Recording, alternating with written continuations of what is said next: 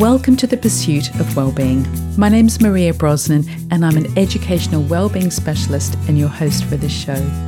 Here on the podcast, I'll be speaking with leading figures in education about the issues affecting schools and teachers today. We'll share tools and practical ideas to help you thrive, not just survive, as an educator. My guest today is Steve Waters. Steve has over 40 years' experience in secondary education, including as head of drama, head of English, assistant principal, and a local authority consultant with the school improvement team. Steve is a qualified counsellor and first aid for mental health instructor. And as founder and CEO of the Teach Well Alliance, Steve works in partnership with schools to implement a culture of staff wellbeing and mental health through his unique program, the Teach Well Toolkit. Steve, welcome to the podcast. Thank you, Maria. It's a pleasure to be here. Thank you. Lovely to meet you. Our worlds have been in parallel for a long time, so it's absolutely lovely to meet you. Sure, and you. I'm just going to start by reading a quote from your website from Christina Maslach from the University of California at Berkeley. And she says, "People thrive in community and function best when they share praise, comfort, happiness, and humor with people they like and respect. In addition to emotional exchange and instrumental assistance, this kind of social support reaffirms a person's membership in a group with shared values." I wonder, what is it about that, Steve, that stands out to you? That if you're working in any organisation, and perhaps particularly in a school, it's essential to have community where people work in teams, support one another, and where their work is recognised. In schools which are not like this, so we'll call them toxic schools, every teacher is an individual and tends to be fighting a battle on their own. And unfortunately, in toxic schools, that battle sometimes is initiated by the leadership. They pick off teachers who they think are not adequate, and they then put pressure on them either to resign or, in the worst cases, put pressure on them to such an extent that they have mental ill health. So Maslach has been working since the 1970s on the concept of burnout, and the concept of burnout is much more than physical exhaustion. It's complete physical and mental exhaustion to the point where you're unable to function on any level, not only in the workplace, but on any level. And she has picked out 6 factors which contribute to burnout. So we won't cover all 6, but the key factors in terms of teacher burnout and how leadership approach teachers is, first of all, that if teachers are not acknowledged for the job that they are doing, which is very difficult, if they're not praised, if they're not appreciated, that's a key factor and sets them up for potential problems, because no one likes to be ignored and no one likes their work not to be acknowledged. Then she also chooses the factor of a disconnect between the teacher's perception of why they went into teaching in the first place, which is, for the majority of teachers, the vast majority of teachers, is values-based, because they want to make a difference, because they realise that learning depends on relationships, because they want to change lives.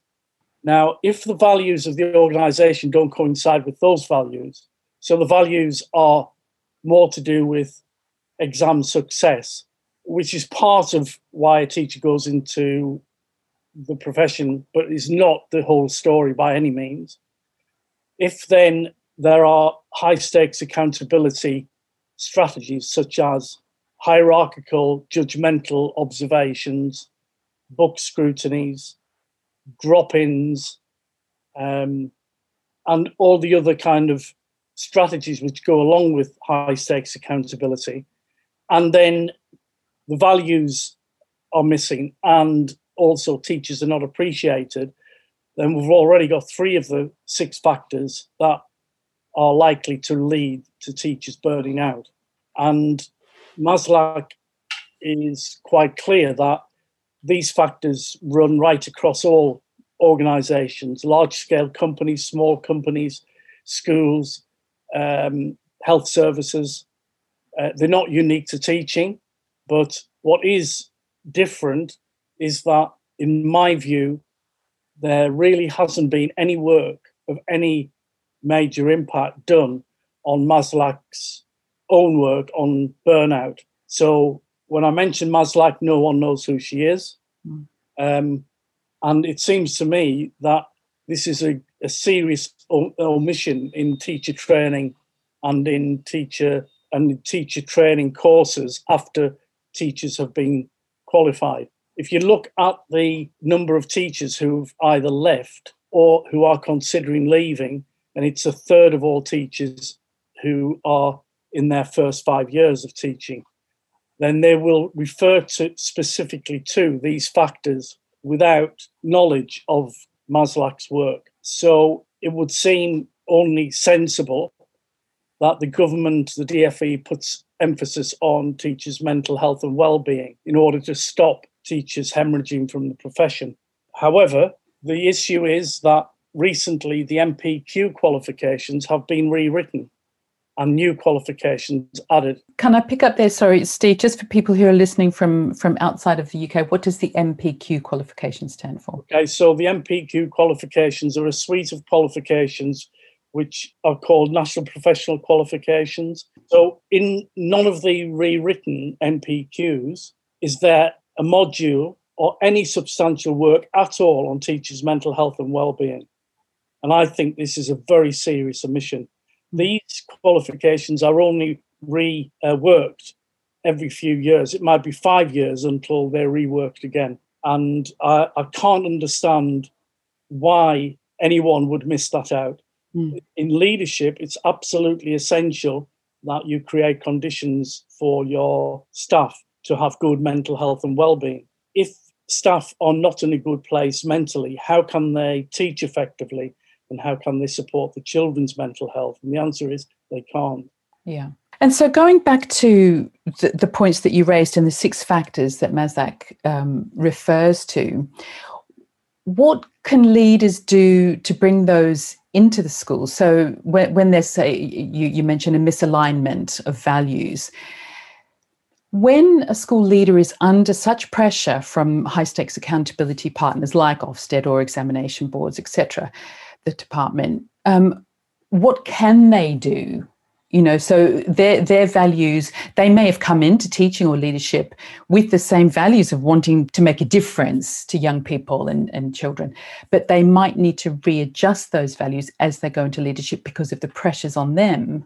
How do we address those really big systemic questions rather than drilling down into individual mental health and well-being, which of course is critical, but if the pressure and lack of acknowledgement is coming from external forces, what do we do there? Well, one thing that leaders could do is to take a risk and refuse to have anything to do with high-stakes accountability measures. Yeah, tell me more. So I interviewed a head teacher called Jeremy Hannay, who is head teacher of Three Bridges Primary School in Southall, London. And Jeremy came from Canada. He's been living here for 7 years. And in his province of Ontario, there are none of the high-stakes accountability measures that we have in the UK. So very bravely, he decided that in order to place his teachers in a position where they were able to do their best for the children, he decided he wasn't going to do any of the high-stakes accountability that he calls the received wisdom. In fact, Jeremy calls it the biggest lie in education, is that in order to get good results, you have to have high-stakes accountability. Yeah. In order to get your teachers to perform effectively, they need to be monitored, they need to be judged, they need to be recorded. So in his school, he has no set marking policy. There are marking guidelines, and teachers decide how they're going to approach them. So a lot of the marking is done through verbal feedback to their class rather than marking through the pen. He has no teacher observations. The only thing that he does is he walks around the school, pops his head into a class, and asks the teacher if everything is all right or they need anything. And usually they say no, that's it. He doesn't have performance management appraisals. He doesn't have walkabouts. In fact, he has nothing of what other schools and the government say is essential in order to create a high-performing school. He has been openly critical of Ofsted. In fact, in his interview, which is also reproduced in my book, which comes out on the 24th of this month, he says that Ofsted are the root of all evil in the education profession in the UK. His school is situated in an area of high deprivation. The majority of the children speak English as a second language, so I think it's in excess of 80%. And in any 1 year, 30% of the children either come into the school or transition out of it. So he's not leading his school in a leafy suburb, white middle class, supportive. The parents are very supportive, but they don't have the financial support that a leafy suburb school would have.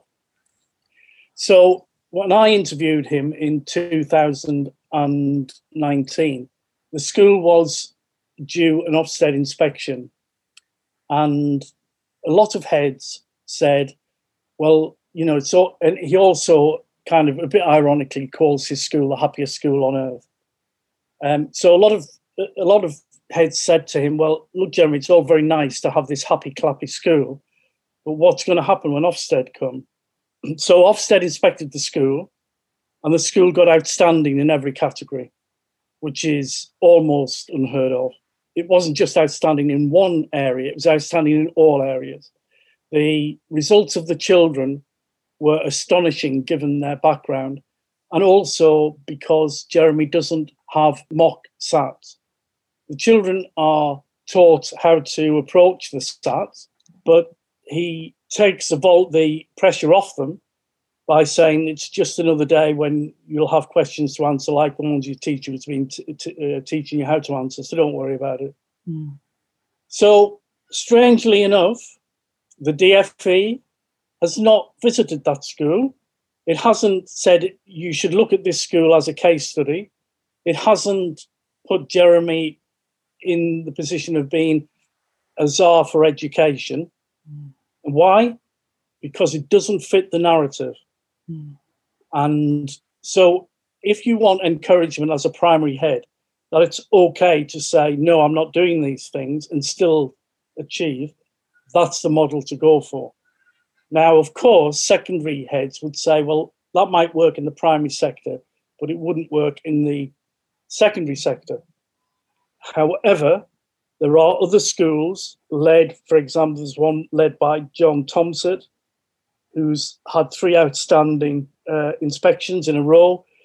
And he has written a book called, can't remember exactly the title, but it's something about leading through love, not fear. Mm-hmm. And he has very much the Jeremy Hannay approach. So what I guess I'm trying to do with the way I work with schools and in the book is to say there is an alternative narrative. We've got to stop believing that the only way to get results is by putting such an intense pressure on teachers that they conform to what we expect them to do. And it doesn't need to be done that way. Mm. And if we get more and more schools saying this, and there are more and more heads saying, we've just got to stop this craziness, then what I want to do is to try and build a body of head teachers who are willing to go out on a limb, but not such a limb that there's no evidence for the success that they might get if they did so. So in the conference on the 9th of July, which is about staff wellbeing and mental health, there'll be a thread running through the conference where at the end of it, people will contribute to an open letter to the DFE. And the open letter to the DFE will be, there is another way. And this is the other way. The conference will include the 32 schools that wrote case studies about implementing wellbeing and mental health for staff. And it will include other people who are equally committed to doing that. So before COVID, I ran a conference called There Is Another Way and had about 40 head teachers on that conference. And what we decided at the end of it was precisely what's going to happen in the conference on the 9th of July, that we needed to make a statement, but then COVID hit and we haven't been able to meet. So this is a kind of a way of developing that approach from There Is Another Way conference. That sounds incredible, Steve. And for heads or leaders or teachers listening to this, all of the details of the conferences and your book, etc., are all going to be in the show notes, very clearly marked so they can find out how to book. But I really admire your courage and the courage that you're engendering in the heads that you're working with, because I can see it takes it's a huge risk just to step outside the boundaries set by the department. But it's getting to that point, and I think COVID has really pushed people to the edge. People that I'm working with in schools at the moment they're really, really suffering. And so we've got to do something different. But we have to offer a practical alternative here rather than just saying, just turn your back on all of this. Practically, if somebody's listening to this saying, I agree with you, how could I not agree with you, but I'm just not prepared to take that step. What would you say to them? Or is it that black and white? I don't know. So one piece of advice, it doesn't really come from, it's not advice from Jeremy, but he talks about what strategies has he put in place of the strategies that he's rejected. So, for example, one of the most difficult areas for teachers is the lesson observation, and it does depend how it's handled. But instead of lesson observations, Jeremy has lesson studies, which are formed of a trio or a pair of teachers. Lesson studies are being used in Singapore to good effect. So those pairs or trios work together and they visit each other's classrooms. So a teacher can ask their partner, would you like to come in and watch X? Because I'm having a bit of trouble in getting it across to my class. So the other teacher goes and observes, and then they have a professional discussion, which they document, but that doesn't go to the head. Mm. And alternatively, they can say, I'd like you to come in and see what's happening in my class because something's going really well. Again, it's documented, but the report doesn't go to the head. So what you're doing is you're saying we don't need judgments to make teachers better. They can do it by themselves because the majority of teachers, and certainly the majority of teachers I've worked with, I've known very, very few teachers who have said, I'm not interested in developing professionally. Yeah.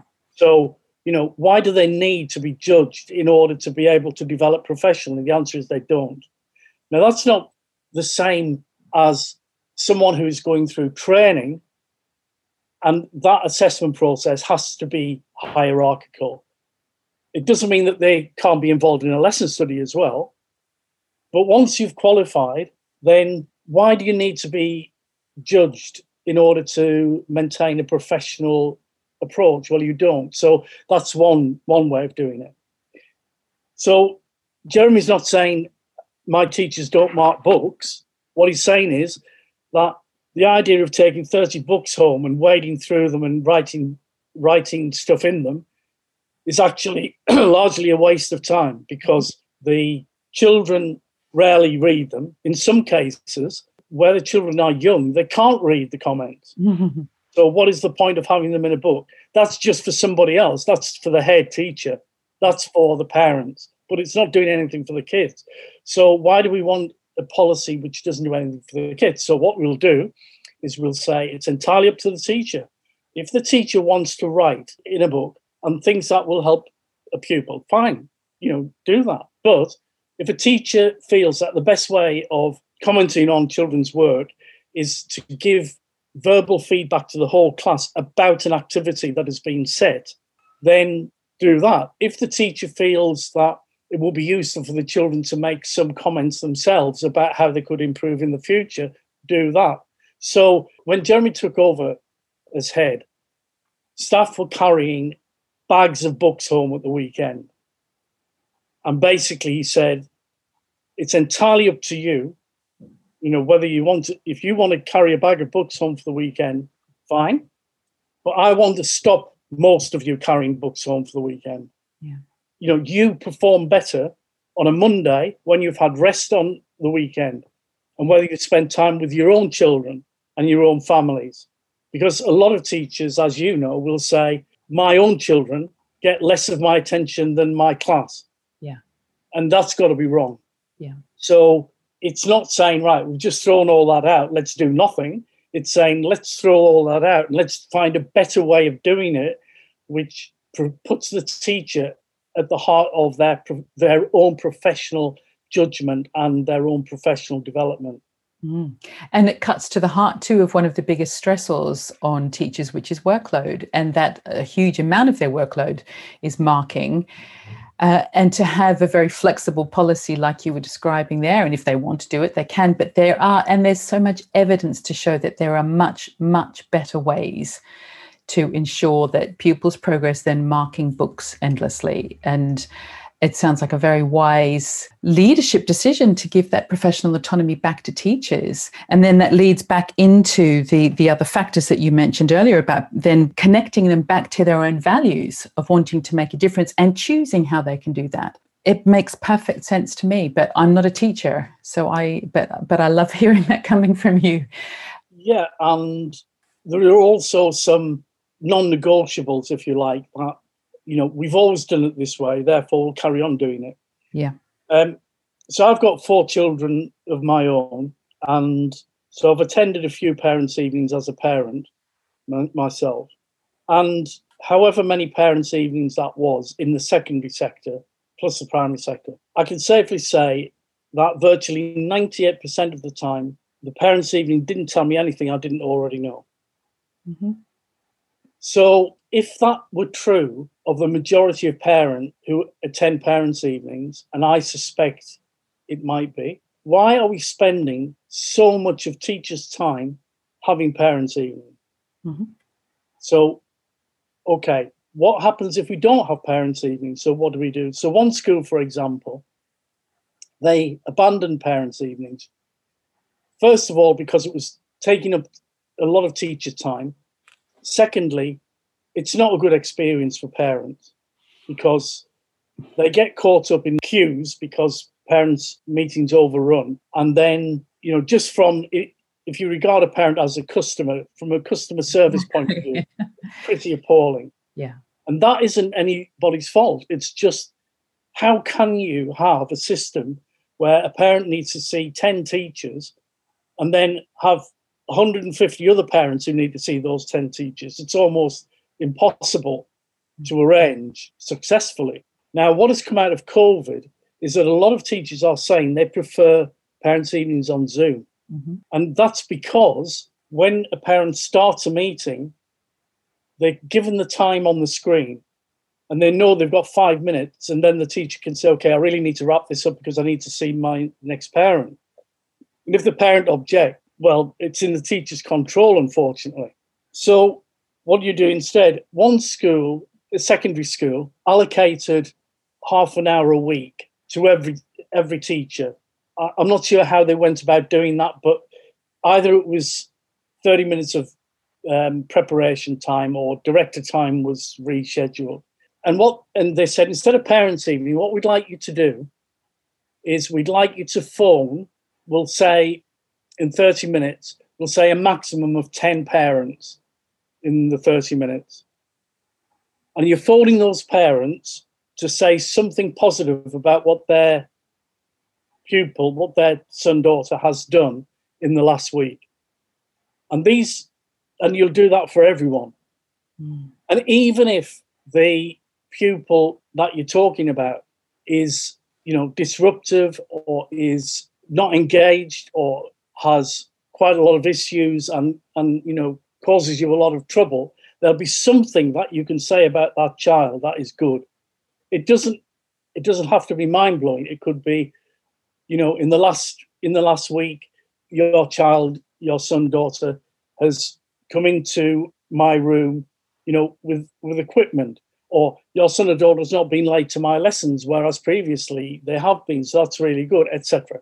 Mm-hmm. So what the parents are hearing is positive news instead of the parents only being contacted when there's negative news, mm-hmm. which, again, normally happens in the school.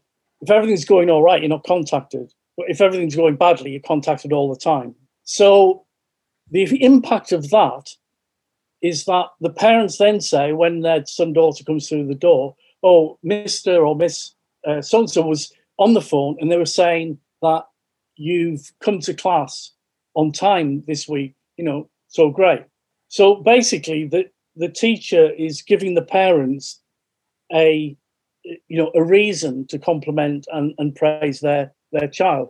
Mm-hmm. And because the parents are asked to do that, then most parents, even those who don't normally praise their children, will do it because the school is asking. And if they can then see that that has an impact on their children's motivation or their behaviour, then they'll do it even more. So the system to work has to be, it's complex, because you don't want 10 teachers ringing the same parents. Mm-hmm.